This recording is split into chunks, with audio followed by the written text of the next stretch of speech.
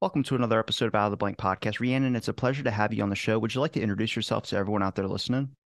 Yeah, hi everyone. I'm Rhiannon. I am an assistant professor and I teach and do research in the area of communication. Most recently, my research and teaching focuses on social media in the strategic sense and in the interpersonal sense. Do you think it's positive or negative? So I always kind of lead with this that there's a light side and a dark side, that social media are not inherently good nor bad. We can use them for great things like finding out information or talking about things that might be a little bit difficult to talk about in person. But there's also that dark side. We can experience misinformation, trolls, loss of self esteem, all of that. So I see it as a double-edged sword. I have ADHD, so I tend to be kind of like post and ghost on my social media because it gives me too much like input rather than like output. I don't feel like is maxing out, I guess, or evening with the input. So I just cut it off because it's just like there's an addictive part to it as well too, with followers and so much information all at your fingertips basically. But you wrote about Tinder, and that's what I wanted to talk about because it is something in my age range. I'm 25, but a lot of my friends are on Tinder and they use this app constantly. And I never really thought of it as an actual thing to connect with people. Social media is a great way to connect with people. But dating apps, I'm like, it's maybe for to meet someone or like, yeah, we'll schedule a hangout or something. But I'm curious where your research or how you even got interested in talking about Tinder. So I guess I'll kind of back it up to the very beginning.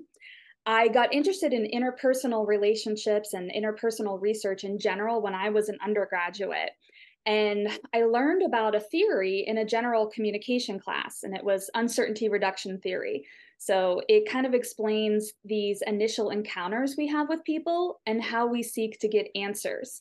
So we want to look at their profile and look at their pictures and make inferences based on that, ask questions and learn about them and things like that. And I found that to be really applicable in my own friendships and relationships and things like that. So I thought, oh, what is this area? I didn't even know you could study interpersonal communication. So once I discovered that, I decided that I was going to go on to graduate school and learn about this in a deeper sense. And that's where I really got interested in the social media aspect of it. So, my master's thesis was looking at jealousy evoking scenarios on Facebook. So, this was back in 2009, 2010. So, Facebook was very widely used. I mean, it still is today, but Before Tinder, right? yeah, Okay. yeah. So I wanted to see how things that happen on Facebook, communication that happened on Facebook, led to jealousy in relationships and how people communicated those feelings. So that kind of put me on the track of being interested in social media and apps and the communication over apps and things like that. But jumping to Tinder, I started this research whenever I was getting my PhD, and I was looking at dissertation topics.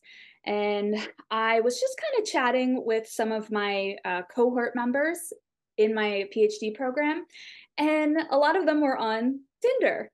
And so I was very interested in learning about how it worked just from a very informal sense. And so I started looking at how they were swiping.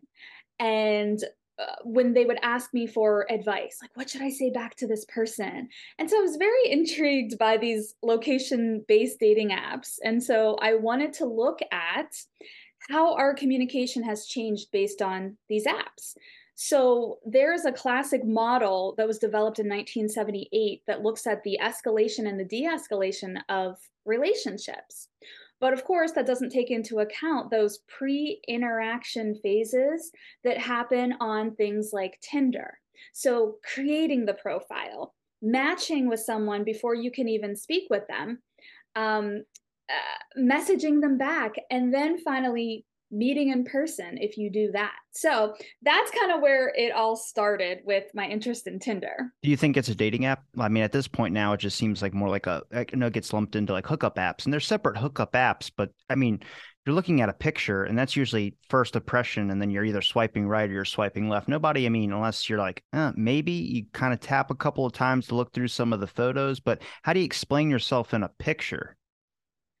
Right, right. It is very visual. And that's, of course, connected to a lot of the self esteem issues. It is appearance based. And we know that a lot of people just kind of rapid fire swipe and then see who comes back, right? Like, I'm going to swipe on everyone and see what kind of matches I get. So, back to your original question of, is this really a dating app? That was part of my research that I looked at. What are people calling this? Is it a dating app? Is it a hookup app? Is it what is it? And so when I asked people, what are your motivations for using something like Tinder?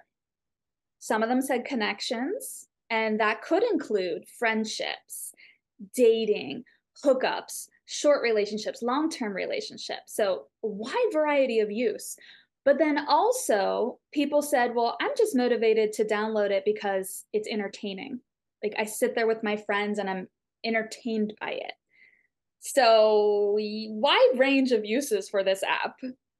What, in your opinion, I guess would be the top one of those usages? Would it be for actual connections? Because for me, I don't know. Maybe it's because my age range. I mean, you're in your 20s too, aren't you? Around my age. 30s. Okay. You look great. Fantastic.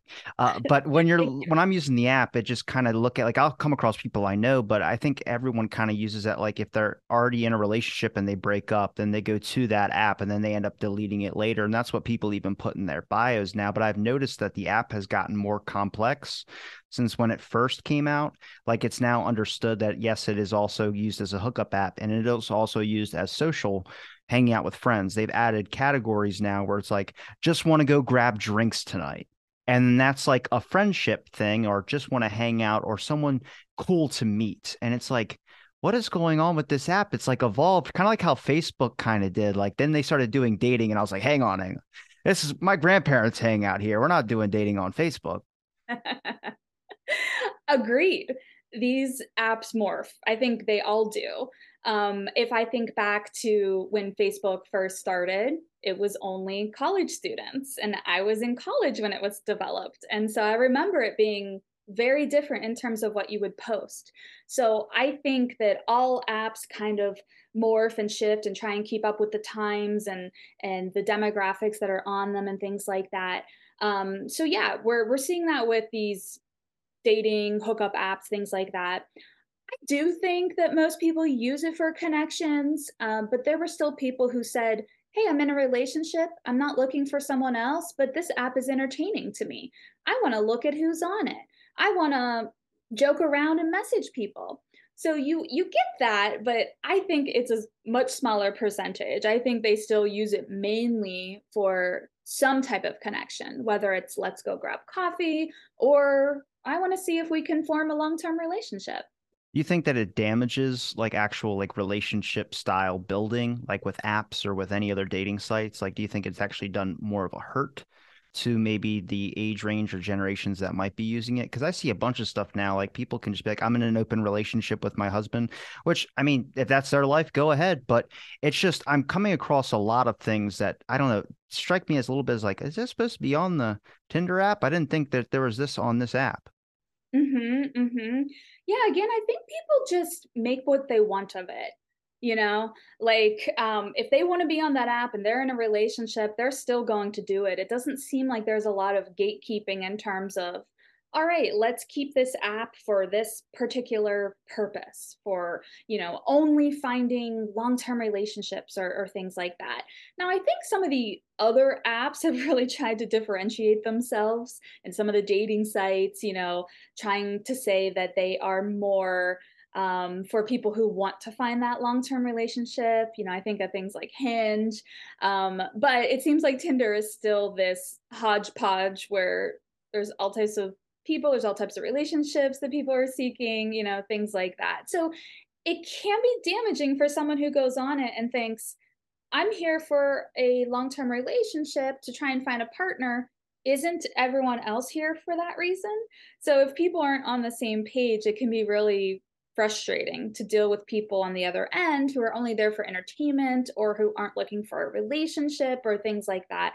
I've heard a lot of stories like that from people that I've interviewed. So that's why I mentioned that. Wait, so you interview people to study for the study of studying Tinder? Yes, that's correct. Okay. So So more positive experiences or more negative experiences? I definitely saw both. There were a lot of people who said, "I just couldn't make a connection," and it was really frustrating. People who said that they received messages from bots. They were pretty sure they were bots. And so they thought, "Wow, no real person has connected with me, has matched with me on this app." And that really put them down in the dumps, decreased their self-esteem, gave them a blow to the ego, things like that. But on the other hand, I've talked to people who said, I got a boost in my self-esteem. I found a partner there. It was a good experience. So it seems like there's always a little bit of both.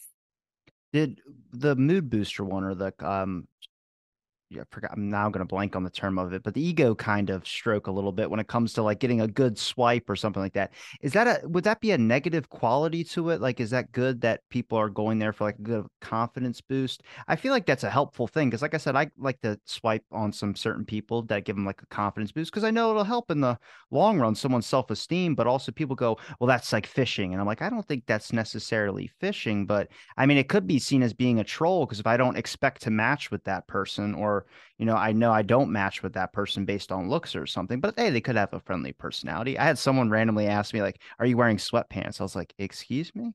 That's such a bold first question to ask somebody when you match. But hey, they made the first move.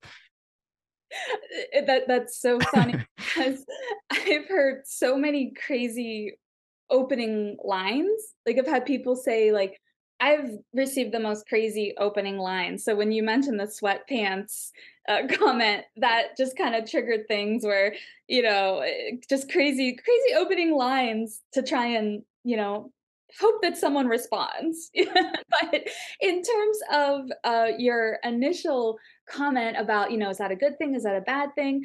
Most people receiving the boost say, "Oh yeah, it's a good thing." I had a large number of heterosexual women who say they got a lot of matches, they got a lot of swipes, they got a lot of compliments, and that really gave them a confidence boost. Now, when I talk to men, heterosexual men were saying that, they didn't get as many matches. Women have more control when it comes to Tinder. Women get more messages, more matches, more compliments, and they're kind of struggling to break through. So for them, a lot of what they told me was that they're frustrated that so many heterosexual women use it for a confidence boost, because they thought that that's kind of all they were doing was collecting matches and collecting compliments, feeling good, and then leaving the app. And that was frustrating to a lot of people. Who do you think uses the app more, men or women? In terms of actual time on the app, I'm not sure about that. But when I talked to people, it seemed that in terms of success, women were having more success, heterosexual women. Now, was it that they were spending more time on the app? That I'm not sure of. So I can't make a connection between that. I would think that women would be less likely to disclose that they have the app Tinder, and men are more likely because I don't see it as a problem. Like I openly will just post something of like a picture I put up of like, hey, look at my calf. I said I can run anywhere with these, not just my problems. Just something funny, or I'll put up like my face and say I have hollow knees, which makes me aerodynamic when I fight. That can be seen as trolling. I just consider it funny. It explains my personality in a good way. But a lot of people go like, "Oh, you're on Tinder?" It's just like, are you like secretly hiding that you're on? Everyone I think has downloaded it at some point and used it, but I just feel like men are more open to disclosing that they're on it for some reason. I think so. I think there's still this stigma because it has been associated with hookups. I think there's still a stigma that a lot of men can go and hook up with people, and that's okay and that's applauded many times. But for women, they're called names if they do that. So I think there's still this barrier of people not wanting to be open, or people putting directly on their profile, not here for a hookup. Uh, so I think there's still a stigma in society that maybe women don't feel as comfortable talking about being on an app that's associated with hookups, even if that's not what they're looking for, or even if it is. I feel like there's still shame associated with that and gender roles. Out of the people you interviewed, did any of them feel like they didn't want, if they ever met someone from like one of these sites or any of these apps, that they wouldn't disclose that that's where they met? I've had a couple people, like even in their Tinder bios, say something like, I will not disclose that we met through this app if we do end up becoming like whatever. And I'm like, why is there like it's the whole platform now for social media, especially my generation, younger generations, it's all going to be through the digital world. It's like you rarely get to actually meet an encounter in person where you guys go, oh, we hit it off, and then it was this. Everything's done through the phone, especially after the pandemic. Everything just changed. Less people were, well, I guess, less likely to go out and party. I know there was a big ramp up in the first couple months after everything opened back up, but a lot of people just go, I just want a chill weekend at the house. Maybe that's my age range, but I start noticing that more, and I go, that means everything's going to be through social media. It's going to be through Facebook. It's going to be through Instagram. Oh, she followed me back. I followed her back, and it's like there's this weird relationship tango that goes on now. Mhm. Yes, I mean, I think that the stigma in terms of I met on Instagram or we met on Tinder, things like that. I think that's declining because I agree with you. It's more and more common for people to meet and of different generations and of different age ranges because we have so many niche dating sites and apps. There's ones for older people, there's ones for certain religions, there's the general ones like Tinder, there's women messaging first, Bumble. There's a lot now, and I agree. Just casually talking to people, and they're telling me like it's really hard to meet people. Where do I meet people if I'm not in college or if there's no one at my job or things like that. And if they don't want to go to a bar to meet someone, where do they meet in person? So I think that it will kind of continue to be destigmatized, hopefully. But I know there's still a large number of people who probably will not share, hey, I met my partner on Tinder just because of its association. Now, did any of the people you interviewed had interactions with what some of these trolls are? And could you give me an example if there is anybody that came across a troll? Like what would be trolling on the app? Because if I'm doing it, I might want to stop because I don't want to hurt anybody's feelings. But I'm also just changing my profile. So if they swipe on me, that they have to find me, I guess. Because it's like 24.99 a week for Tinder Gold. And I'm like, that's like, it's a marketing thing now. At this point, it's like how many people are paying for, I think super likes, three of them is $15. And then you can pay for 6 months of Tinder Gold is $7.50 a week. And I'm like, you're making people go bankrupt just to find out if they are liked by somebody. It's definitely a moneymaker. There's a lot of people on the app now, yeah, for sure. But in terms of the trolling, I hear that term less associated with dating apps. I hear more people talk about being ghosted and that being their issue when using the dating apps as opposed to being trolled. Now, in terms of actual communication, what I would hear is, maybe some inappropriate messages that, again, especially heterosexual women were receiving that made them feel uncomfortable. They didn't describe it as trolling. They just described it as like, hey, this was inappropriate, or, I'm sure you can imagine what some of the messages were. But more so, I heard about the frustrations of ghosting. We had this conversation, they completely left, or we had a first date, never heard from them again. Those were the biggest complaints. Do you think that's just because they might have found somebody that might have been better looking or something like that in their eyes that caused them to go and be like, I don't want to talk to this person anymore. I'm going to talk to this person. Yeah, I would say that's probably the biggest reason. There's so many options on that app. So they see someone else, they meet someone else, they might be meeting multiple people in the same day, in the same week, and just kind of, trying things out. And a lot of people said, well, I don't have to give them a reason because we only went on one date or I only met them once. And so they felt as though ghosting would kind of be an easier out as opposed to explaining, hey, I didn't have a connection with you, or I'm not attracted to you in person. They didn't want to go through that. And they thought that it might actually be less of a blow to someone's self esteem if they just left without reason. But on the other end of things, then some people were left wondering, well, what did I do wrong? I thought we had a good connection. I thought I looked great on that date. I thought we were going to continue. And so then it sometimes can leave that person just kind of going through their head and wondering. And that can lead to a decrease in self-esteem too. Increase in anxiety and increase in depression. Mhm. Do you I come agree. across anybody that might have came from someone from high school, might have saw someone from, I closed down the app immediately. I just, nope, shut it off, reset it, do whatever you got to do. Because I don't want to swipe left or right. I don't know. It's just difficult. I feel like if you swipe left, they know 100%. They feel like you've seen me and you didn't match with me.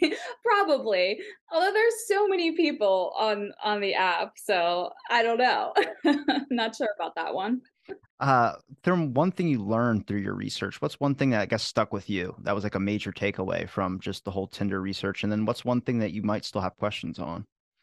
Yeah, so when I was doing that research, I was mainly looking to create a new model of how all of this works. So, how do people form connections? What's the model look like now? That was my main goal, was to propose a new model that took into account profile creation, matching, messaging, all of that before the actual escalation stages of a relationship. But what I found was that so many people were talking about the self esteem issues. I wasn't even specifically asking about it. And it turned into a whole paper because I was being told that, they were not confident to swipe on someone because they thought that they were better looking than them, or they felt down in the dumps because they only got a couple matches and they didn't like what the person looked like, or things like that. So that was one of the things that I actually was surprised about because I wasn't looking for it. That's the cool part about doing research, though, especially qualitative research where you're doing interviews or focus groups and things just kind of emerge, and you kind of go in one direction that relates to your general research questions, but maybe it's something that you weren't expecting, but you learned from the participants, which was really valuable information. So I love that I learned that. I still have a ton of questions. So in terms of, what am I looking for next? What do I still have questions about? I'd love to come back and do more research on romantic jealousy, and how, all these apps and how we've gotten probably more social media onto our phones than even, back when I did research as a master's student. How is that impacting relationships? So I'd love to learn more about jealousy. That could tie into Tinder. That could tie into even something like TikTok. Is that causing more jealous scenarios for couples to go through? Um, I It applies also more pressure to making a relationship TikTok, that's for sure. Oh, true, right? To have that couple account or something. I'm also really questioning the mental health aspect. So I haven't dabbled into that research too much, but some of my colleagues are in the area of health communication. And so we've partnered up. They're experts on health communication. My area is social media. So we're looking at, how does it affect mental health? What types of mental health messages do people remember seeing on social media? So that's kind of another area that I have questions about. As a researcher, you kind of have endless questions. So I'll probably be questioning things until, I'm at the end of my career and then some. That's what the Tinder stuff, the mental health stuff gets me. It's because like I feel like it does more damage because I mean, if you don't get a lot of matches, that sucks. But that person's experiencing, maybe I am like I put up my best photos and you're telling me that nobody likes what they see. And then also if you're getting swipes all the time and you're getting constantly matches, then at that point you just don't care about them at all. Like you lose all interest in wanting to be on the app, or you just like all the attention that you're getting, and then you might get upset if someone doesn't swipe on you and you don't get that match. Mhm. Yeah, absolutely, absolutely. Um, So there's a lot of research on that, and not only on things like Tinder, but things like Instagram. There's such a numbers game, and we can kind of see how some of these apps are trying to address the issues, such as when Instagram gave you the option of the number of likes, showing the number of likes. So we can either see that you got 30 likes on this picture, or it can say so and others liked this picture, to try and keep the focus off of, I need so many likes to feel good about myself or to feel good about my picture. So we do see some of the developers of these apps trying to address these issues of self-esteem, especially with young people, and what types of ads are targeting them and things like that. So I think that's just a huge area that we need to continue to focus on. Are these ads really social ads, or not ads, apps really social apps anymore? Or are they more like marketing tools? I feel like everything now is like a pay to play system where you have to obviously put a lot of money in to really get what I guess, maybe the app was originally intended for. Tinder, for instance, didn't have apps in the beginning. You could buy likes and stuff, but it was like 99 cents for like super likes or something like that. Now it's like $20. It's like a good chunk of change.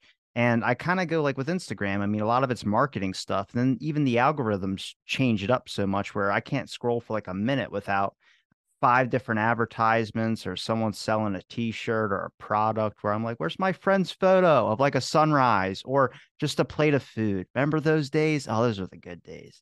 Yes, I couldn't agree with you more. I think you articulated that very accurately. That, yeah, we're calling this social media, but the social aspect is starting to really, really, really fade with so many of these apps.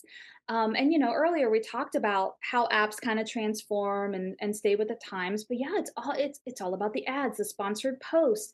I have my students tell me, they love TikTok, but it seems like they swipe maybe two videos and then there's an ad, and then a couple, and then there's an ad again. And so what's happening to these connections and the good old days of Facebook only being for college students to connect, and so you really only had the people you knew there to connect with, versus now it's totally changed. Instagram has changed.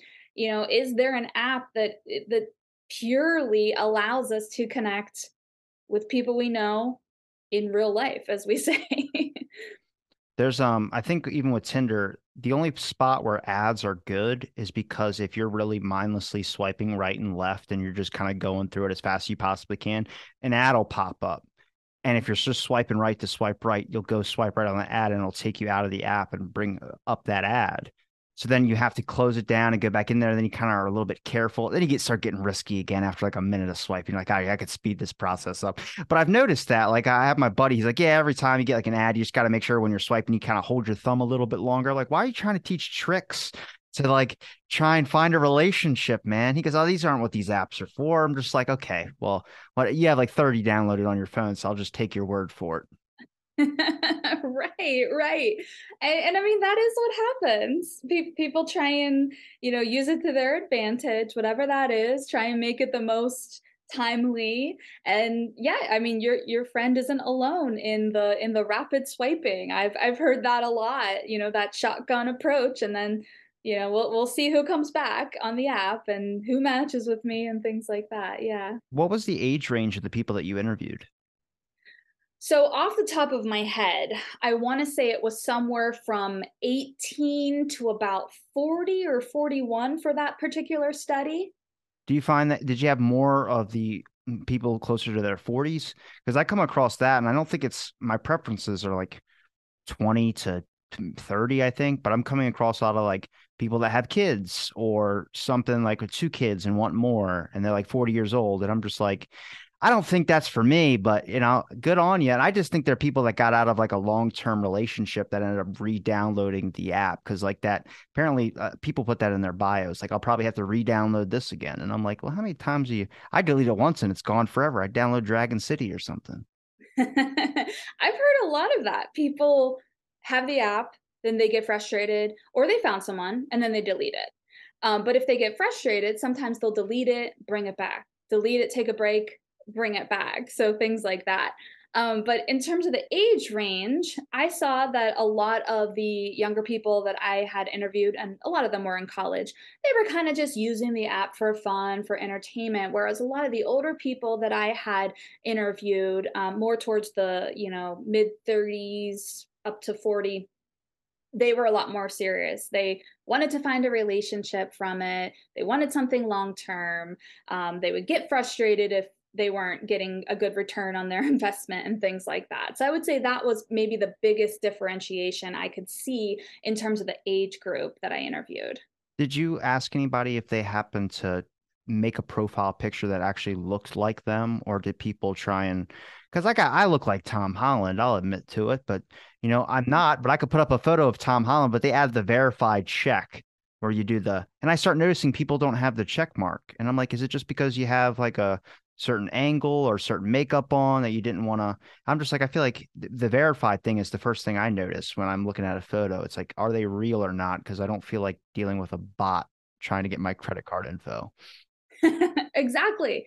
Exactly. So the veracity is a big question.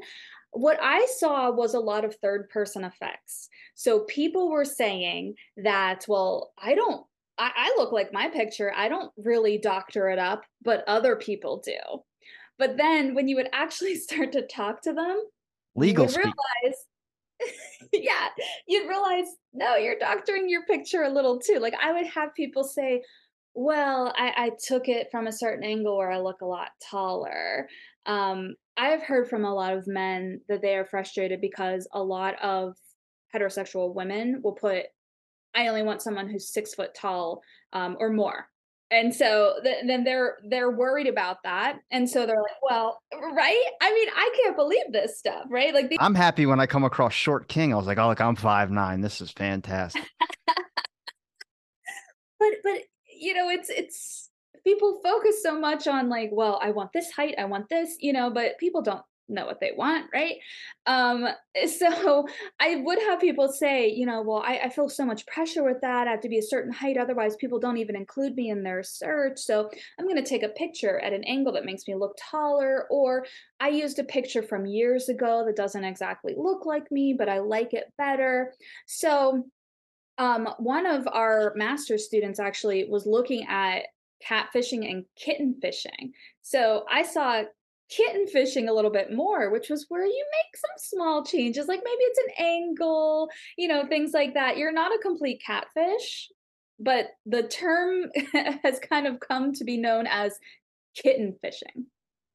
I've never heard of that, but I mean, to me, that lumps in the same category as catfishing. I just think when you have an app, and especially how detailed it is now, like Tinder, is it not only your height, not only like weight, not whatever you want to put, but personality type.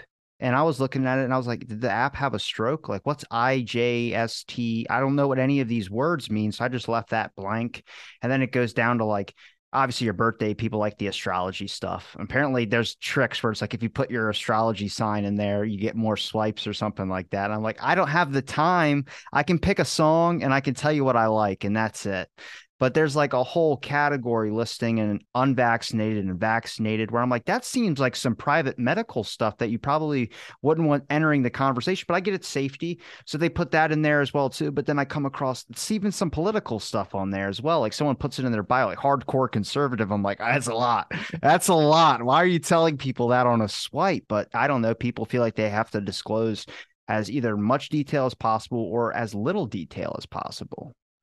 Yeah, and I think sometimes that route of as much detail as possible, they're trying to really find their match, but I think we're forgetting that sometimes things just happen organically, and you might fall for someone who maybe isn't exactly your political view, that maybe isn't the hair color that you thought you wanted or the height and things like that, but it just happened. So sometimes I think that people filter the heck out of things, and they're probably missing out on some good connections that they could have potentially, but that's the game that seems to be played on dating apps. So Did you contact maybe the app developers of Tinder and just try and get their input or get maybe some questions that you had specifically for them? no, but that's always a goal. So when we do research, It usually goes to academic journals. So that's kind of the first place is we want to get it published so that we can add to the knowledge of our literature, of our discipline. But the next step, and the step that I think is so important, is to get it out to two avenues: the people who can actually use the information, so talking about it in the popular press, in radio interviews, in podcasts, things like that. But then also getting it into the hands of app developers and showing them, like, hey, this is a problem. Maybe this is something that you might want to look at, right? But when we're talking about such big companies, at this point in my career, I don't even know how to go about that and to be seen in terms of, hey, look at this research, maybe consider that. But that's certainly something for the future that I would hope that could spark a change through all of the research that we do. Did any of the people that you interviewed, did they have concerns about their safety? I have some concerns. I mean, I'm a guy, but I have concerns about my safety on some of these things. When you get a message that's kind of aggressive, not are you wearing sweatpants, but something like, hey, you're cute, or just something that's like, it's a whole paragraph or something where I'm like, yeah, I'm good, like, hey, we're close by. You want to meet at this bar at this time? I'm like, hello. It's nice to meet you, but no thanks. No, I'm good.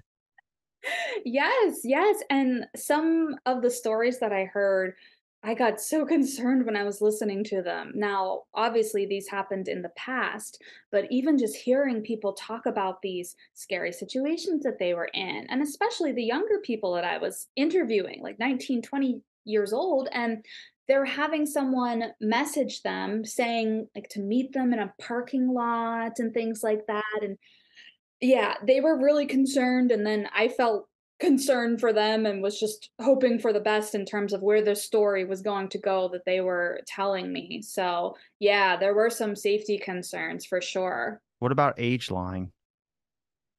Oh, age line? Yeah, like there was a person that had put 17 or 18 on their thing, and that in the bio said actually 13. And I was like, yeah, that's no, that's gonna be a no. I actually delete the app now. That's a little bit difficult. Mhm, mhm. Yeah, I didn't hear too much about that in those interviews, but I know even with casual conversations, people will tell me, "Oh yeah, I had to be this old to make an Instagram. I wasn't old enough yet, so I just went ahead and lied about my birthday." I hear that from a lot of younger people because they weren't old enough, when Instagram came out and things like that. So I'm sure that it happens all the time. That would definitely be a concern. Who actually is on the other end, and what means am I going to take to verify? Am I going to ask to FaceTime them? Am I going to try and look up their other accounts, like their other social media accounts? Am I going to type them into a search engine? Yeah, I mean, I feel like you have to go through so many verification processes before you would maybe feel safe meeting somewhere. Yeah, through all the, I mean, just from probably when Facebook was at its peak to where we're at now, I mean, what's the top social app in your mind when, like, first thing you come to? Like, I would think for me, it would be Instagram, because probably the one I use the most. It's where a lot of my friends are on. But also, I know some people that toss out like an app I've never even heard of. WhatsApp gets tossed out, whatever the name of the app is called, is tossed out amongst plenty of my friends that are from like either J1 students that come over here or somebody from another country. They always mention that app, but that's like the one that you're warned about over here not to use because it's so sensitive information that goes through. Yeah, I hear a lot of people talk about WhatsApp too, and you're right. It's more so if you're communicating with people, maybe they're in a different country or things like that. So I hear a little bit about that. I don't have that app. I don't use that one, but I think of some of the big players like Facebook. I still think that's everyone still seems to be on Facebook, even if they have gripes about it. I I use it for don't birthdays. That's a good one. Yeah. That's the only way we know people's birthdays, right? So, yeah, Facebook, Instagram, Snapchat, TikTok, LinkedIn, those are the ones that come to mind as kind of like the big players in social media. Now, do you think with Twitter, now that one, what are your thoughts on that one? Because that one right now is getting a lot of crap because Elon bought it. And I don't, like I said, I post in Ghost, so I'm rarely on, I guess not enough to see all the stuff that goes on some of these platforms. But from many people I've talked to that study like social media or something, they always mention either different perspectives, obviously, on Tinder, some or not Tinder, Twitter. Some people like it, some people don't like it. What are your thoughts on it? Yeah, I mean, personally, I really don't use Twitter. I never really got on the Twitter train. I tried to, but it's just not for me in terms of consuming content there or creating content for Twitter. And it's been going through a lot recently in terms of the changes, the blue checks, all of this. So it's goodness, it's even hard to keep up with. And when you study social media, when you teach it, when you research it, sometimes when you're just on personal time, you don't want your personal time to even be consumed by stuff like that. So I personally like to use apps where I can see a little bit more of my friends, like Instagram, Snapchat, things like that. So I'm not a big fan of Twitter, but not for any particular um, reason. Just it doesn't suit my needs as much as other apps. Do you still see a lot of activity on Facebook? I don't. I usually just think about it for old. I wouldn't say older people, but like my grandparents are mostly on it. When I go on there, I see a post about that, and then people I've met through like the podcast that I'm friends with on there that are like JFK people. They're older, so they're on Facebook, and that's where I'll come across their work, and I'll see a book or something get published on there. Usually, people are just promoting stuff, but I don't know. Like I'm friends, the people I'm friends with on Facebook, I'm friends with like I know personally. So it's not like how it would be on Tinder or not Tinder. God. Twitter and Tinder, that's going to be a problem for me. But Twitter, there's just random people that follow you and you can follow them back and you don't really have to know who they are, which that disconnect for me is what kind of I don't like being on the app for that reason. I prefer the connection aspect. Like at least I know you. I could joke with you. I could send you a message and I could wish you happy birthday. But on Twitter, you can't do that. Right, right. I agree with that. And, as I mentioned before, I grew up with Facebook in college. And so I had so many of my actual connections on Facebook, and many of them haven't migrated to other apps, or we haven't found each other on those other apps. So I know the most people in person on Facebook. So I have the most real life connections on Facebook. So I do see a lot of activity there with family, friends, people from high school, people from college, things like that. Now, we talk about so are you on Instagram at all? Like, aren't those two bought by the same with like Facebook and Instagram? Yeah, Meta. So that verified stuff that goes through both of them. Do you consider that like in your personal perspective, do you consider that right with the whole check mark thing? I consider that like a big tease in a way because I feel like a lot of people, like I have a couple buddies that bought the blue check mark and like I'm verified. I'm like, what does that mean though? Like I know I'm me, like it's me, this is who I am, but it's that verified thing that makes it so appealing. Like somehow you're got like professional status or you got something about you that's different. When I heard about the blue check marks and people who aren't celebrities or influencers, so to speak, having access to that, my connection that I made with it is so many of us are seeking fame on social media. And so that blue check mark can give us a little boost. Like, oh, look, I'm official. My account looks better, things like that. Because I think a lot of people use it to try and get their 15 minutes of fame, get their one viral video, things like that. So that was kind of where my mind went in terms of, why might people buy a verification, a blue check mark, things like that. Well, what you mentioned about like raising awareness or at least talking about the whole situation and getting educating maybe people that might be interested or might affect them. I think that's really important because you are now enter or we are in, but it's going to get even worse with the expansion of technology to the point where younger generations that are only going to know this. Like my little cousin who's like I think 13, this is all he knows is all these apps and all these things that he goes on. So it's like that wasn't like that when I was a kid.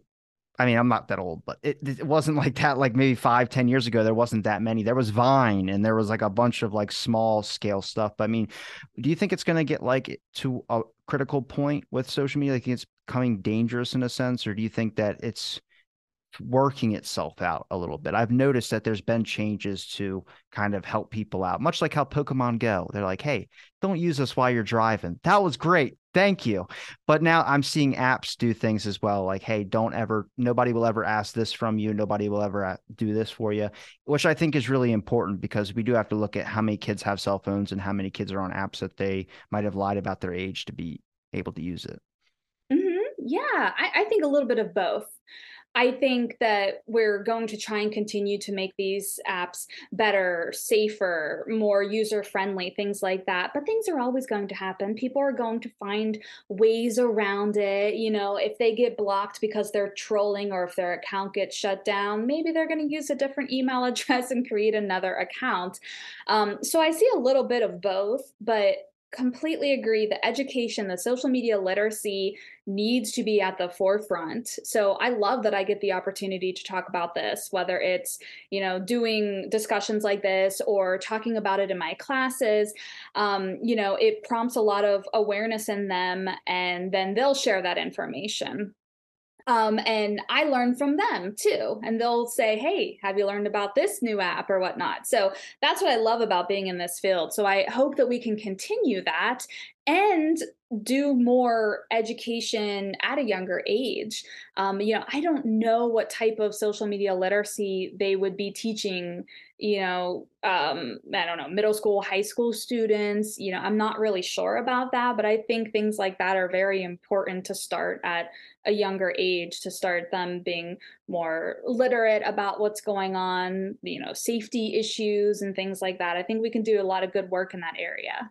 I think social media literacy, I mean, are they teaching that at young ages? I wasn't taught that. And I noticed it with some of my friends. Like I recently on Facebook, someone was posting a fight that they're having with someone and posting up text messages and all this type of stuff. And I'm like, yeah, that's social hygiene. And you might want to clean that up a little bit. Cause in the moment, it seems like I'm going to put this person on blast, which is a saying that kids do my age. But it's not going to look good when it comes back in your memories from like just recently I had a memory pop up from like 14 years ago. It's my very first profile picture for Facebook. I looked at it, I was like, oh God, I got to find that thing and delete it because I do not look good at all.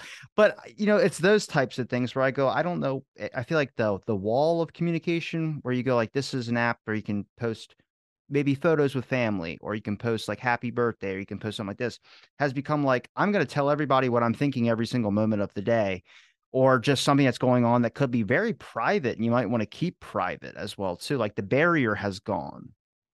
Mhm. Oh yeah, oh yeah. I see a lot of stream of consciousness, or I agreed, a lot of very personal information. So that is concerning. But yeah, of course, with your generation and mine, we didn't learn about this. It wasn't something that was big. Like I said, Facebook didn't even come to be until I was in college. We had MySpace before that. We had some, instant messenger types of outlets, but now with it being so rampant, I wonder, not I'm not sure, but I wonder, what they might be doing in schools now, to kind of talk about that. So I'd be interested to learn more about that. Do you have any regret for ever downloading one of these apps? Can say regret because, especially in my field, I feel like I have to try out a lot of the apps, even if I don't like them, even if I don't use them. If I'm going to talk about them in class, I want to be at least educated on, looking at the interface myself and things like that. So I wouldn't say I have any regrets. I think we all can regret things that we might have posted, or like you said, like, oh, this picture came up from 14 years ago. I definitely want to get rid of that. That doesn't represent me now. But I also have to think that we grow as people and we should allow for growth. So I'm not a huge fan of culture. I understand that, yes, if someone does something that is blatantly, like, they are just, saying something that should not be said, yeah, we need to address that. But trying to dig up things, when you might have not understood what you were even talking about, like you were, I don't know, 15, 16, and then using it against people, I think that can be dangerous too, because that doesn't allow for us to grow, for forgiveness, for apologies, things like that. I noticed that it was usually a tweet or it's a Facebook post or it's something at like 2 o'clock in the morning.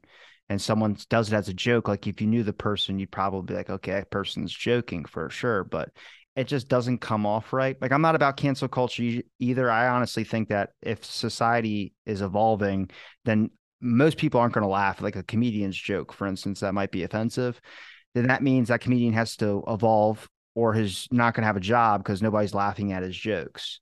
It's so it's but it's weird because also I don't want people to be offended and hurt, but also that's in America, that's your right to say or do whatever. But it's just interesting because how far can you go back? I mean, if you have MySpace, I regret that because that's permanent. That's not going away. I don't even know how I would even be able to access to take things down from there. Right, right. And I agree with you. It might have been in your early teens when you made MySpace or something. And so to be held accountable for that, years later, I think is very tricky and doesn't allow for people to grow, to understand their mistakes. I think people just want to punish, punish, punish.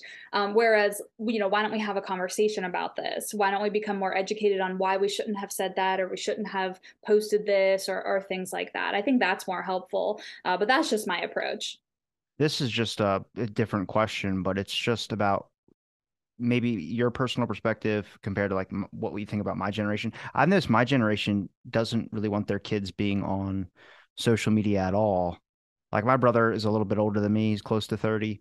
But he has three kids and he's like, no cell phones, none of that. We're not doing any of the Facebook apps, none of those types of things. We're not going to have one until they graduate high school.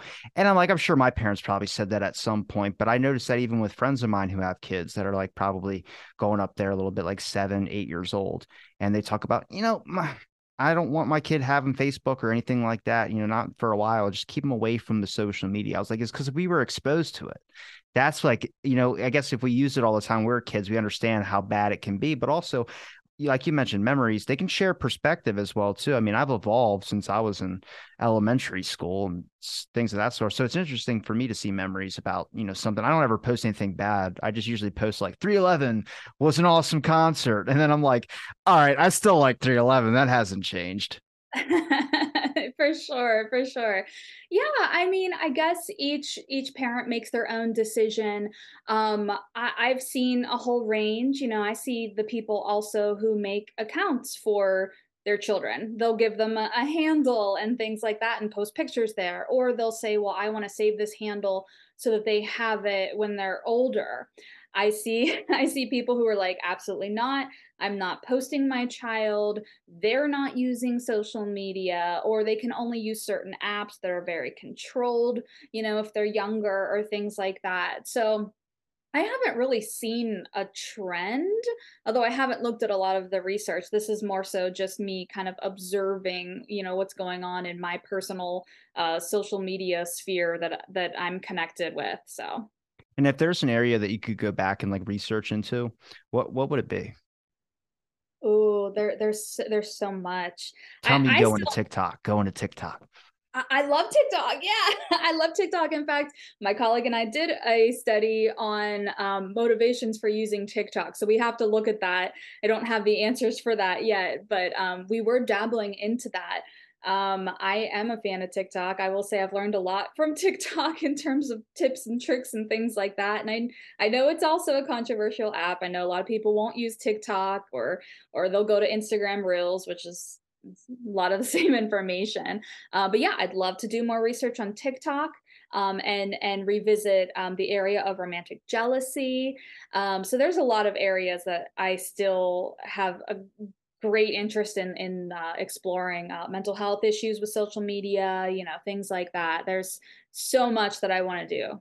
That romantic jealousy that comes from like having an app like that. I think that sound effect thing is crazy. That you can hear a Tinder like X match or anything like a swipe or anything with those little pings, and it's just synonymous. Like that's a Tinder ping or that's a whatever ping, and then immediately like you see the videos of people turning their head like "Excuse me," and it's just like that's what's crazy is like I haven't heard that sound enough I guess to be able to synonymize that with that, but some people have and they hear it and they immediately just get angry, and it's like it's interesting to watch those videos. I don't know if you've ever came across one. Hmm, hmm. Yeah, I've seen those on TikTok.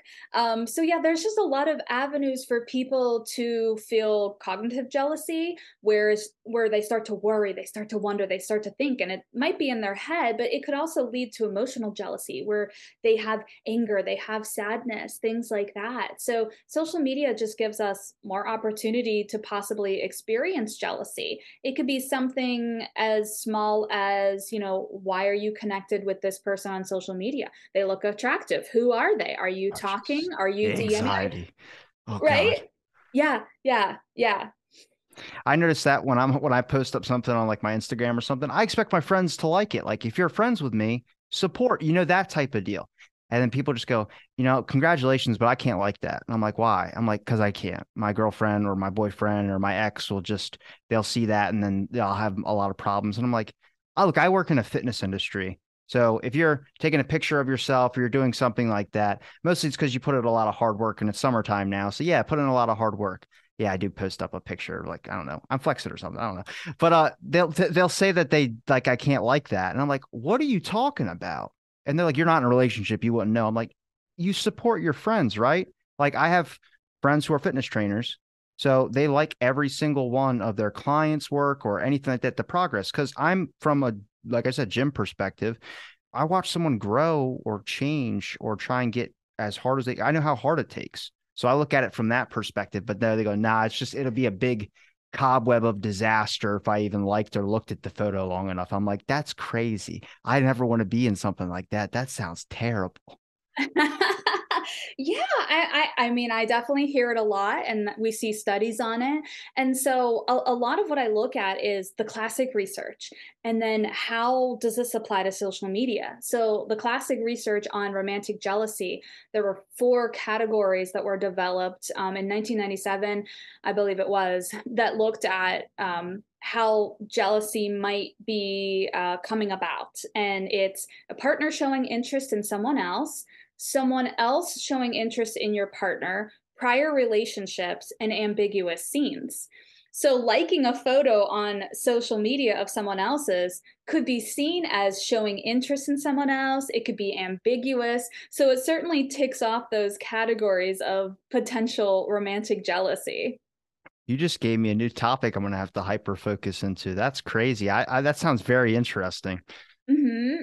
Yeah. So, because that research can apply, like that's part of what I looked at for my master's thesis. And so, if we think about those categories, so much of that can easily happen not only in person, but on social media. And it's a lot more visible on social media because the like stays there. You can view who they're connected with, you can see if they're still friends with their ex, things like that.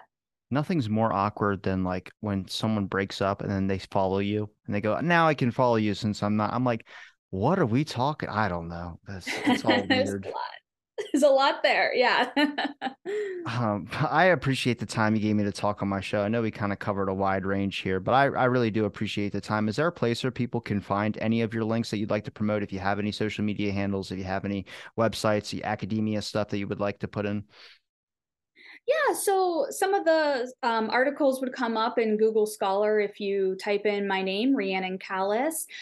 You can look at some of the articles that I might have published, some of the research. So I'm happy to, share that and talk a little bit more about that with people who might be interested. And I'll link all those links in the description, any articles that I can find, and how also I found your work as well too. I'll put that right in the description so people will be able to click and be able to look at your articles. And thank you for joining me on this conversation, and also thanks everybody for listening to this episode of Out of the Blank Podcast.